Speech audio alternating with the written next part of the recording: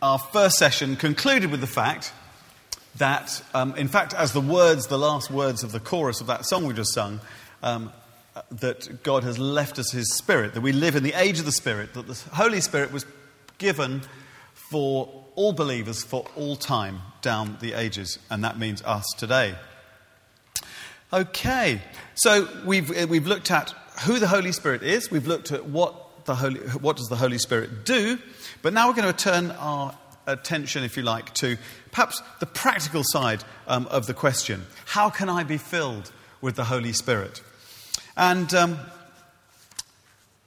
I mentioned that St. Paul said, be filled with the Holy Spirit. He encouraged us to be filled with the Holy Spirit. In fact, let's just turn there now. It's Ephesians 5:18, which is on 1,000, he says, playing for time, 1,176. And it's towards the top right-hand part of that page, verse 18, chapter 5, verse 18. And it begins, he says, do not get drunk on wine, which leads to debauchery. Instead, be filled with the Spirit. And in other words, Paul's saying, I suppose, that getting drunk isn't really the real thing. It's a kind of substitute. And that there's something more. Both Kirsty and I, in years gone by, were cigarette smokers. And for Kirsty, she had tried to stop many, many times and had given up for some significant periods of time. But she had never broken the addiction. She'd always really struggled to give up smoking. And many people today are addicted to different kinds of things. Not just cigarettes, but drugs, alcohol, and many other things as well. Food addictions, excessive shopping, destructive relationships, biting our fingernails, talking obsessively. All of these things are coping mechanisms or addictions which have a grip on our lives. And amazingly, the day that Kirsty prayed a prayer and asked Jesus into her life turned out to be the last day that she smoked a cigarette. Not because the 11th commandment says, thou shalt not smoke cigarettes, because it doesn't, but because when she was filled with the Holy Spirit, she lost the power of the addiction was broken. And that was her experience. That doesn't happen with everybody, but it was a really dramatic thing for her. She'd be the first person to say that she didn't give up by willpower. She'd tried that many times before, but from that day, she was filled with the Spirit, and the will to smoke cigarettes was lost. There's an amazing book by a woman called Jackie Pullinger called Chasing the Dragon, where she tells the story of her kind of ministry, I suppose, in the walled city, the old walled city in Hong Kong, and how dozens of hardened heroin addicts and opium addicts in the walled city of Hong Kong were released of their addictions as God's Spirit came upon them, as she introduced them to God and to Jesus and to the Holy Spirit, and they were released from the grip of addictions. And she's had a phenomenal, still has a phenomenal ministry there, releasing people through the power of the Holy Spirit from addictions. So Paul says, be filled with the Holy Spirit. And when he says that, when he says be filled with the Holy Spirit, that's not a one-off experience he's talking about. The Greek word that's used there is translated literally as go on being filled with the Holy Spirit. That's what it means. Go on being filled with the Holy Spirit. So what is the difference between a Christian believer who is filled with the Holy Spirit and one who is not filled with the Holy Spirit? Well, perhaps one analogy would be, which is very fitting on a day when the heating's broken in here, but one analogy would be a gas boiler. Because in a gas boiler that you have at home, you know that even in the summer months, if you look through the little window, if you've got a little window in your gas boiler, or you open the door and have a look, you know that you'll see that little pilot light ticking away inside there. And it's only when it actually kicks in and the heating comes on or the hot water comes on that you get the Sorry, that was a bit dramatic, wasn't it? But anyway, you know what I mean. The gas suddenly ignites and it blows into life. And so I suppose it's a little bit like that. So all Christians, all believers have the Holy Spirit, but some Christians are not fully fired up by the Holy Spirit, shall we say. Not firing on all four cylinders, you could say. But just how can we be filled with the Spirit? That's what I'd like to cover now. In the earlier talk, we heard about the disciples being filled by the Spirit at Pentecost. Now, they had been in this upper room, as it was called. They had been praying together for days and days. After Jesus had told them that the Spirit would come, they had been praying together for days and days, eager and expectant for the Holy Spirit. That was their attitude. They were eager and expectant. They were saying, Lord, please come. You told us about it. Please come and fill us with the Spirit. Let's turn to Acts chapter 8, which I think is on page 1101. Those disciples on the day of Pentecost were expectant and eager. But there are other times in the book of Acts when people are filled by the Holy Spirit. We're going to look at a few of those. So in Acts chapter 8, we're going to look at verses 14 to 17. And this is a group who we might be able to say were receptive to the Spirit. They weren't expecting the Spirit, but they were receptive to the Spirit. So here we are, verse 14. When the apostles in Jerusalem heard that Samaria had accepted the word of God, they sent Peter and John to Samaria. When they arrived, they prayed for the new believers that they might receive the Holy Spirit, because the Holy Spirit had not yet come on any of them. They had simply been baptized in the name of the Lord Jesus. Then Peter and John placed their hands on them, and they received the Holy Spirit. So they were quite open. Something amazing must have happened, because in this story, Simon the magician actually offers money to be able to do the same thing.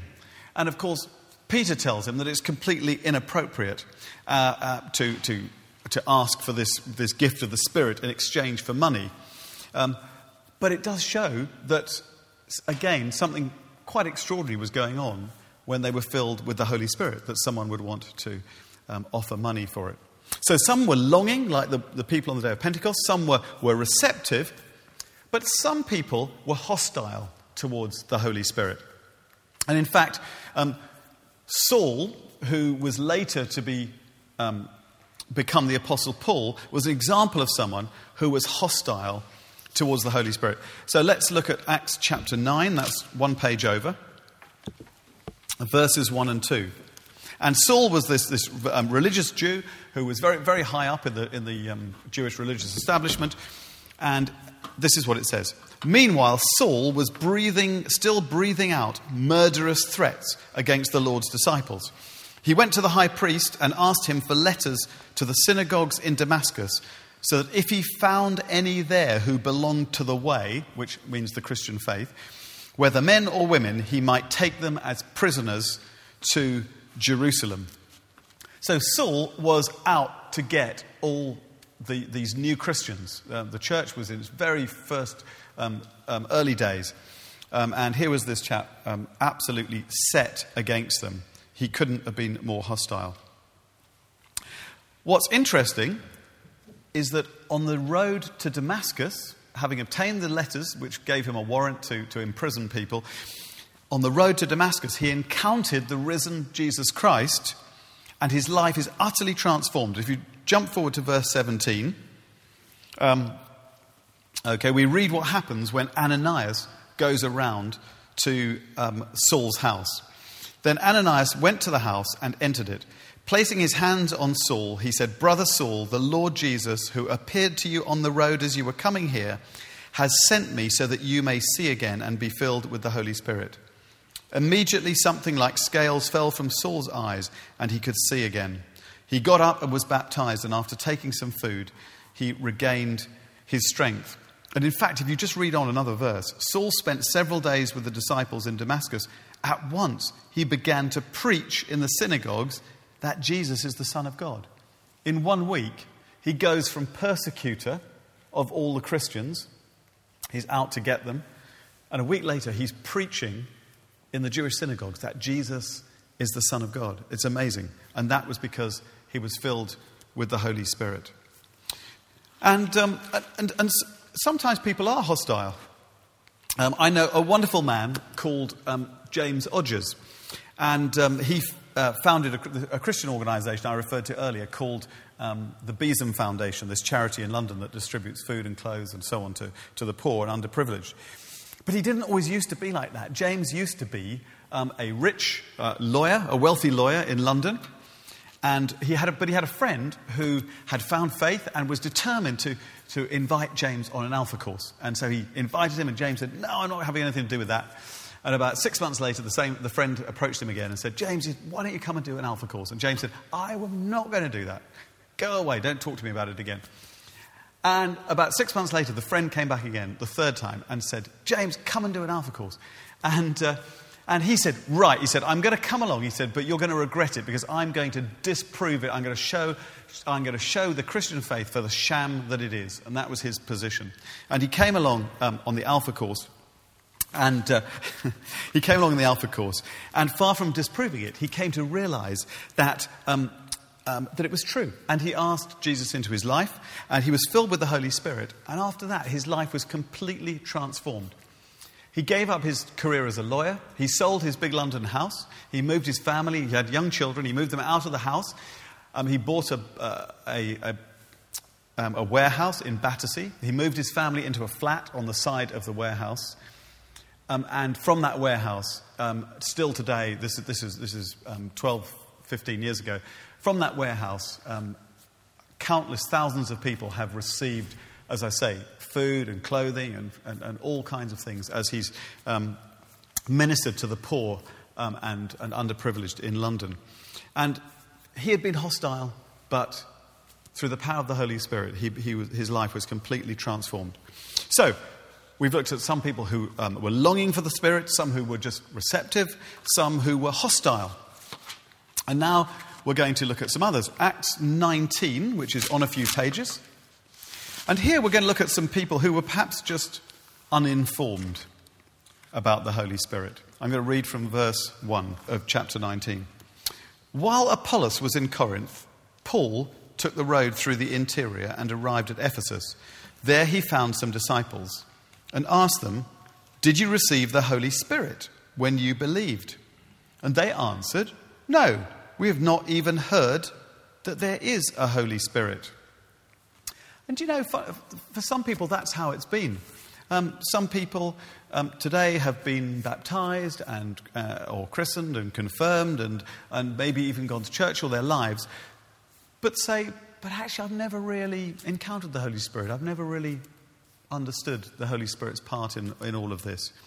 And that's how they were. And so Paul goes on, "Then what baptism did you receive?" "John's baptism," they replied. Paul said, "John's baptism was a baptism of repentance. He told the people to believe in the one coming after him, that is, in Jesus. And on hearing this, they were baptized in the name of the Lord Jesus. And when Paul placed his hands on them, the Holy Spirit came on them, and they spoke in tongues and prophesied, and there were about 12 men in all." So there's another set of people. Some have been longing, some receptive, some hostile, and some uninformed. But now we're going to look at one more passage in a bit more detail, which is just turn back a few pages to Acts 10. And we're on we're going to be on page 1105, actually, towards the end of Acts chapter 10. And it's verse 44 to 46. This is actually the fifth occasion in the book of Acts when people are filled by the Holy Spirit. In the background of this is that the Apostle Peter is with a particular group of Gentiles, in other words, non-Jews. Up to this point, all of the people who had joined the way, this early Christian church, and been filled with the Spirit, had been Jews. But here is a group of Gentiles, and So you might say that this group are the unlikely group. Because to the Jews, they would never have any dealings normally with non-Jews. So this was an unlikely group of people, certainly from the perspective of Paul the Apostle and Peter and so on, to receive the Holy Spirit. And what has happened is that in a remarkable set of circumstances in which God speaks to Peter and separately to a man called Cornelius, Peter ends up at Cornelius' house, and Cornelius is a Gentile, a non-Jew, and Peter is teaching or preaching to this group in Cornelius' house. And this is what happens. Verse 44. While Peter was still speaking these words, the Holy Spirit came on all who heard the message.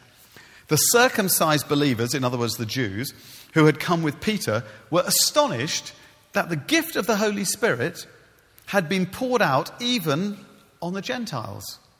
For they heard them speaking in tongues and praising God.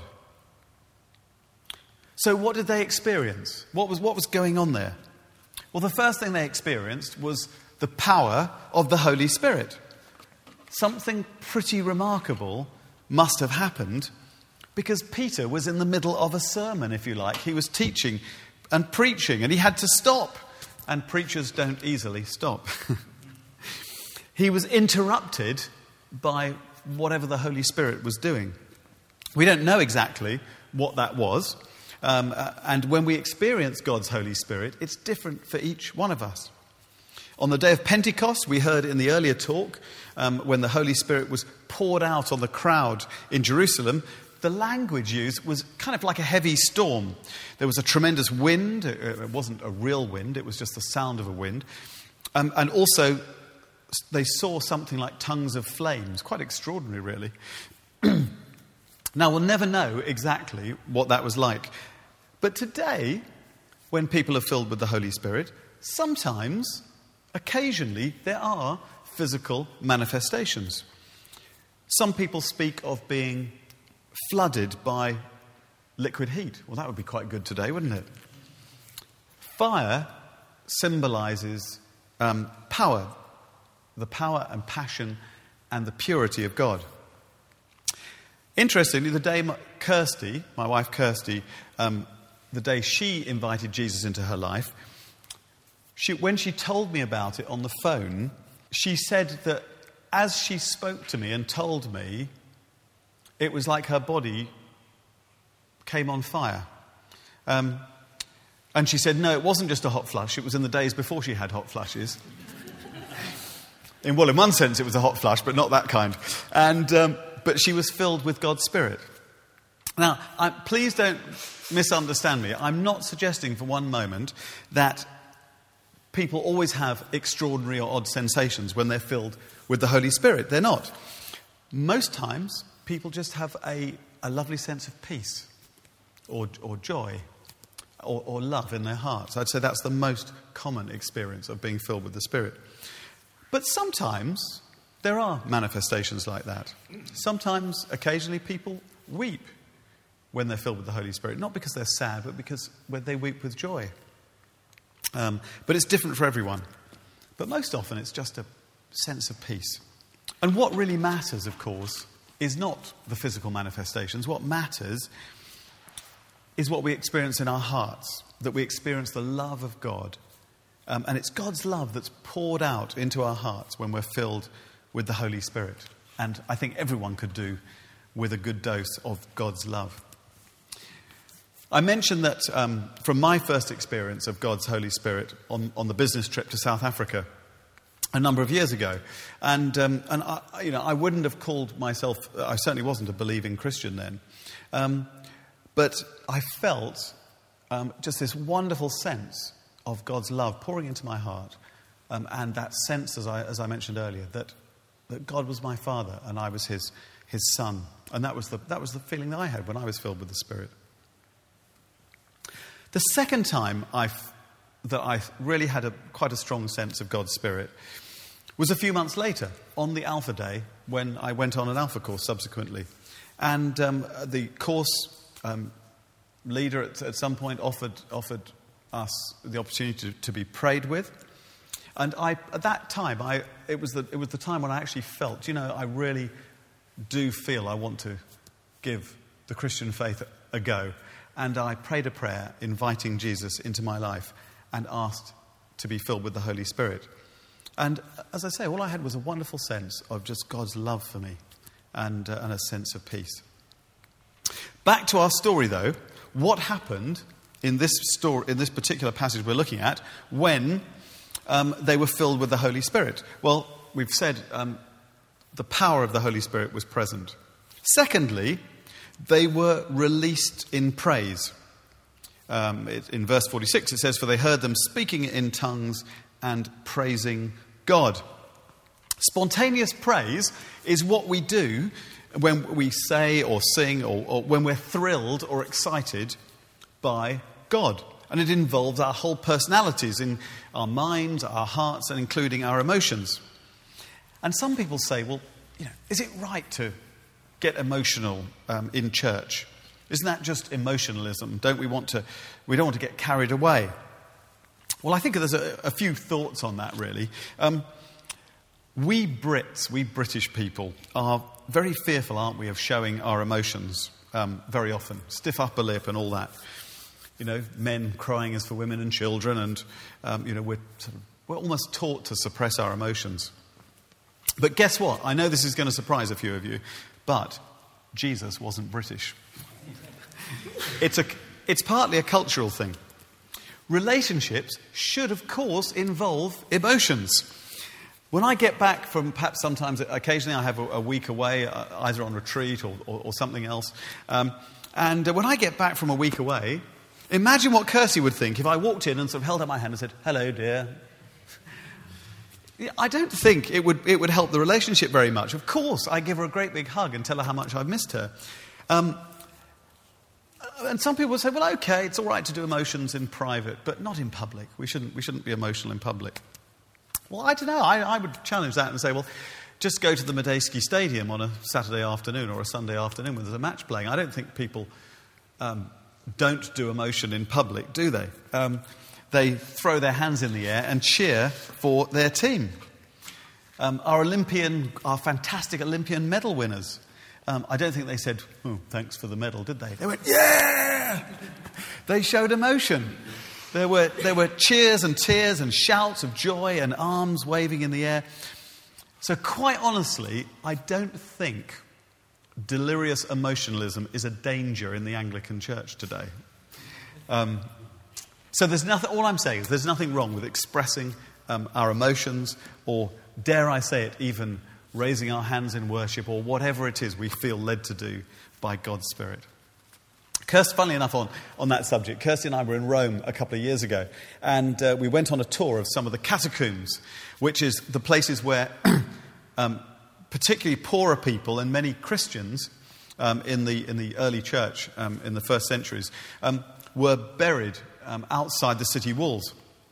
And there are kilometres of underground tunnels with thousands upon thousands of tombs in the catacombs. But in one of them we went down to, there's one that has a carved out of the rock, deep down underground, is a chapel.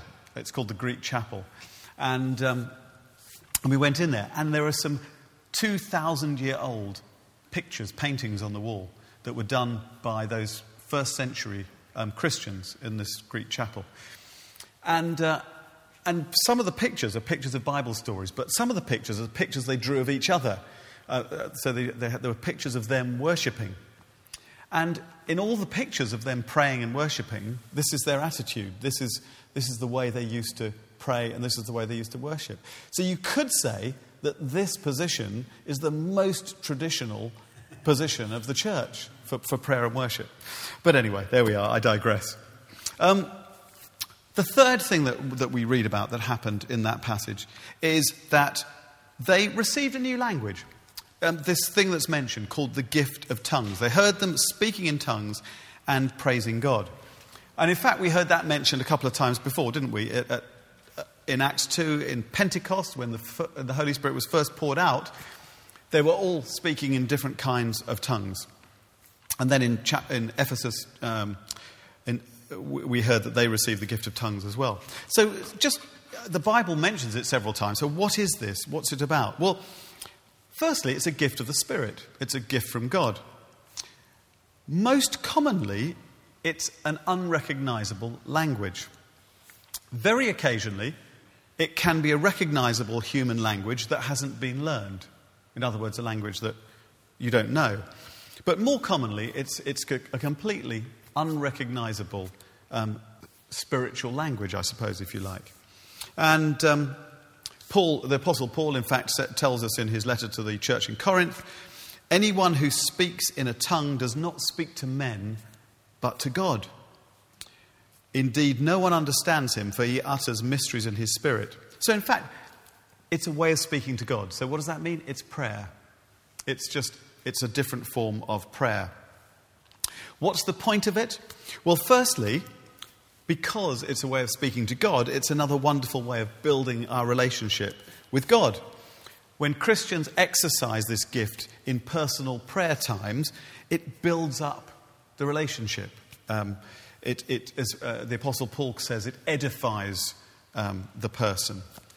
Secondly, there are some times when we can't find words to say what we want to say, in which case this is a wonderful gift which allows us to pour our hearts out to God, even when we're completely lost for words.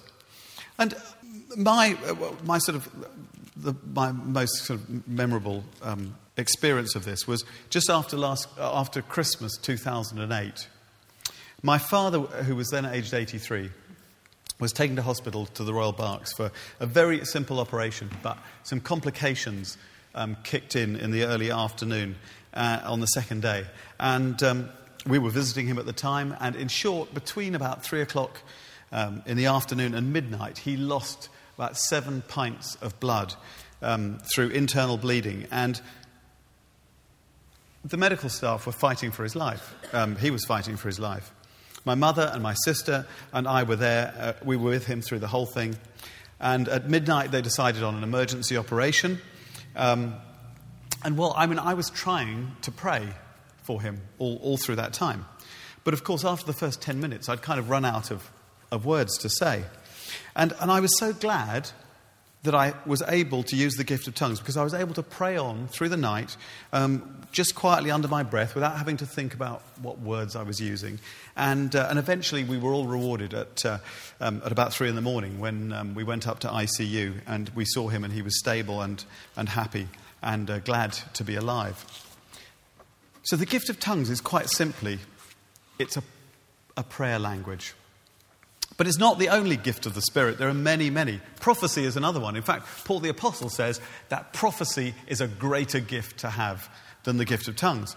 And prophecy has different forms, but it includes being given what we call words of knowledge, which when spoken out in the context of sometimes spoken out in a gathering of Christians, in a church service, or in a time of prayer, can connect with someone and be really helpful and really useful.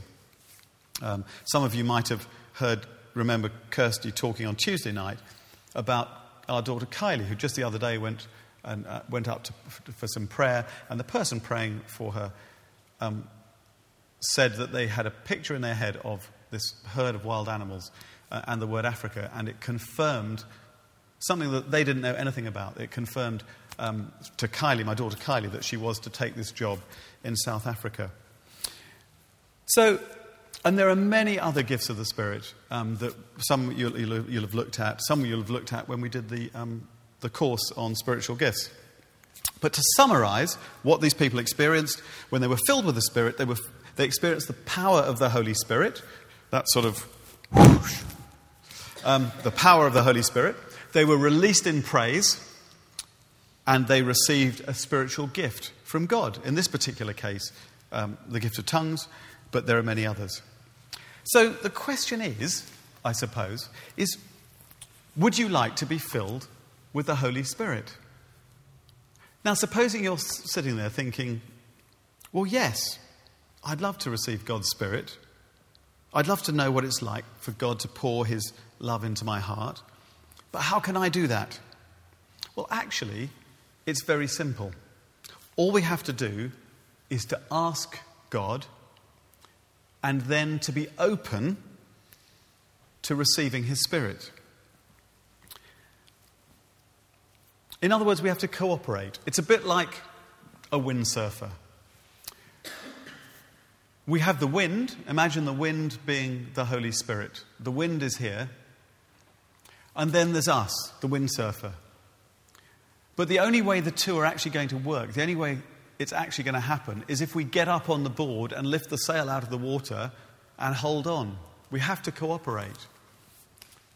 We have to be ready to go with whatever God wants to do in our lives. And finally, it's probably worth saying this, that sometimes there can be some hindrances to being filled with the Spirit. And we're just going to look very briefly at one or two of those. So let's turn to, this is probably the last thing we're going to turn to, Luke chapter 11. And in this passage, and we're going to look at verse 9 to 11. In this passage, Luke addresses three common barriers, in a sense, to being filled with the Spirit. But the good news is that all of them can be addressed right here and now if you want to be filled with the Spirit. Let me just read this passage to you. So I say, this is Jesus talking to his disciples. So I say to you, ask and it will be given to you. Seek and you will find. Knock and the door will be opened to you. For everyone who asks receives. The one who seeks finds. And to the one who knocks, the door will be opened. And so the first thing that Jesus addresses here is in terms of hindrances, is doubt. Jesus says 6 times, effectively, ask and you will receive. He says, ask and you will receive, seek and you will find, knock and the door will be opened. And if that wasn't enough, he then says it sort of the other way. For everyone who asks receives, the one who seeks finds, and the one who knocks the door will be opened. 6 times he repeats that. Because he knows that the disciples have doubts in their minds and hearts. So that's the first one. We need to just trust Jesus. He says, if you ask, you'll receive. The second thing is fear, I suppose. Some people say, well, okay, I believe God could fill me with his Spirit, but I'm not sure I want to. I'm afraid of what might happen, or will I receive something bad? And Jesus deals with this. He goes on in verse 11. Which of you fathers, if your son asks for a fish, will give him a snake instead? Or if he asks for an egg, will give him a scorpion? If you then, though you are evil, know how to give good gifts to your children, how much more will your Father in heaven give the Holy Spirit to those who ask him? So he says, but come on, if your child asked for something nice, you wouldn't give them something horrible. So do you think God's going to do that? Of course he's not. So that's how he addresses fear. The third point is inadequacy. Sometimes people think, do you know, I'd love to be filled with God's Spirit, but I just don't think I'm a good enough person. I don't think God would do that for me. I think he'd do it for David or do it for whoever. But he wouldn't do it for me because I'm not good enough. But actually he addresses that in a way, because although this is quite an extreme word to use, he says, if you then, though you are evil, know how to give good gifts to your children. In other words, if you, even though you're flawed, you're sinful, if you then know how to give good gifts to your children, how much more will your Father in heaven give the Holy Spirit to those who ask him? And so he says, God knows what you're like, and he wants to give you his Holy Spirit. And I suppose there is a fourth one, which isn't addressed in that passage, which is just kind of, I suppose, could call it procrastination, really. It's I'll put it off for another day. And I'll wait till next week or next month or next year. And I suppose if that's in your mind, I suppose I'd just say to you, well, do you remember that picture of Jesus knocking on the door, standing at the door, knocking, and saying, I want to come into your life. And he says, if you open the door, I will come in. And so, well, I'd invite you to ask him to fill you with his Spirit. And what we're going to do now is we're going to have a little practical session. And I'm going to start by praying a couple of prayers and invite you to join in. And like everything on Alpha, you can participate as much or as little as you like. We don't want to pressurize anyone into doing anything that they don't want to do. While at the same time, of course, I'd be delighted if you'd like to. But the first prayer I'm going to pray is, if you want to be filled with God's Spirit, then we need to have opened that door up to Jesus, who's knocking on the door. So that if there's one or two people here who would like to ask Jesus into their lives today because they feel that they haven't done that yet, then I'm going to pray a prayer that will help you to do that. And it's a prayer that says three things. It says, sorry for the things that we've done wrong in the past. It says, thank you to Jesus for dying on the cross for us. And it says, please come into my life and be with me. That's the first prayer. The second one is a very simple prayer known as the oldest prayer in the church, which is to ask God to come and fill us with his Spirit. Come, Holy Spirit. The prayer that they prayed before the day of Pentecost. And then the third prayer is perhaps to pray to ask God. There may be one or two of you who are thinking, well, I would like God to give me one of those gifts of the Spirit. Whatever kind of gift that is, in which case you might want to ask God for a particular gift. And after we've prayed those prayers, Adam are going to lead us in a hymn, a simple hymn that is a further invitation to be filled with the Spirit. And when that finishes, we'll just have a time of quiet, and we'll just wait on God. Really, we'll just allow God to do what he does, and we'll probably put on some Taizé music in the background. And we'll just see what happens. And after that, or during that time, some of the group leaders and helpers will come around and ask you whether or not you would like some individual prayer to be prayed with. Again, that's completely optional. If you don't want to, just say, no thanks, that's fine. Or if you'd like to be, you might like to be them to pray with you, again, for God's filling of his Holy Spirit, or for some other things. And after that, at some point, we'll have lunch. So we've done a lot of sitting. So why don't we stand together? And those, I know that one or two can't stand, but those of us that can, let's stand. And we'll pray. We'll begin by praying those prayers. Jesus is here. He's with us by his Holy Spirit. So if you would like to ask Jesus into your life now, then pray this prayer silently along with me in your heart. Lord Jesus Christ, I'm sorry for the things that I've done wrong in my life. Please forgive me.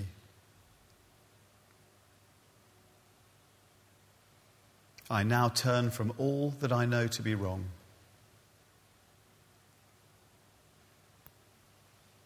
Thank you that you died for me on the cross so that I could be forgiven and set free. Please come into my life by your Holy Spirit and be with me forever. Amen.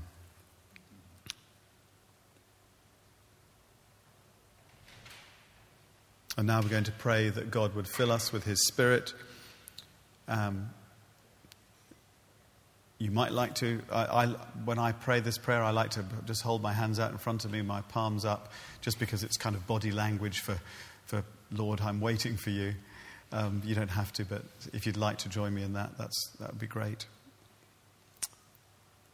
Let's pray. Father, we thank you that you have said, ask and you will receive.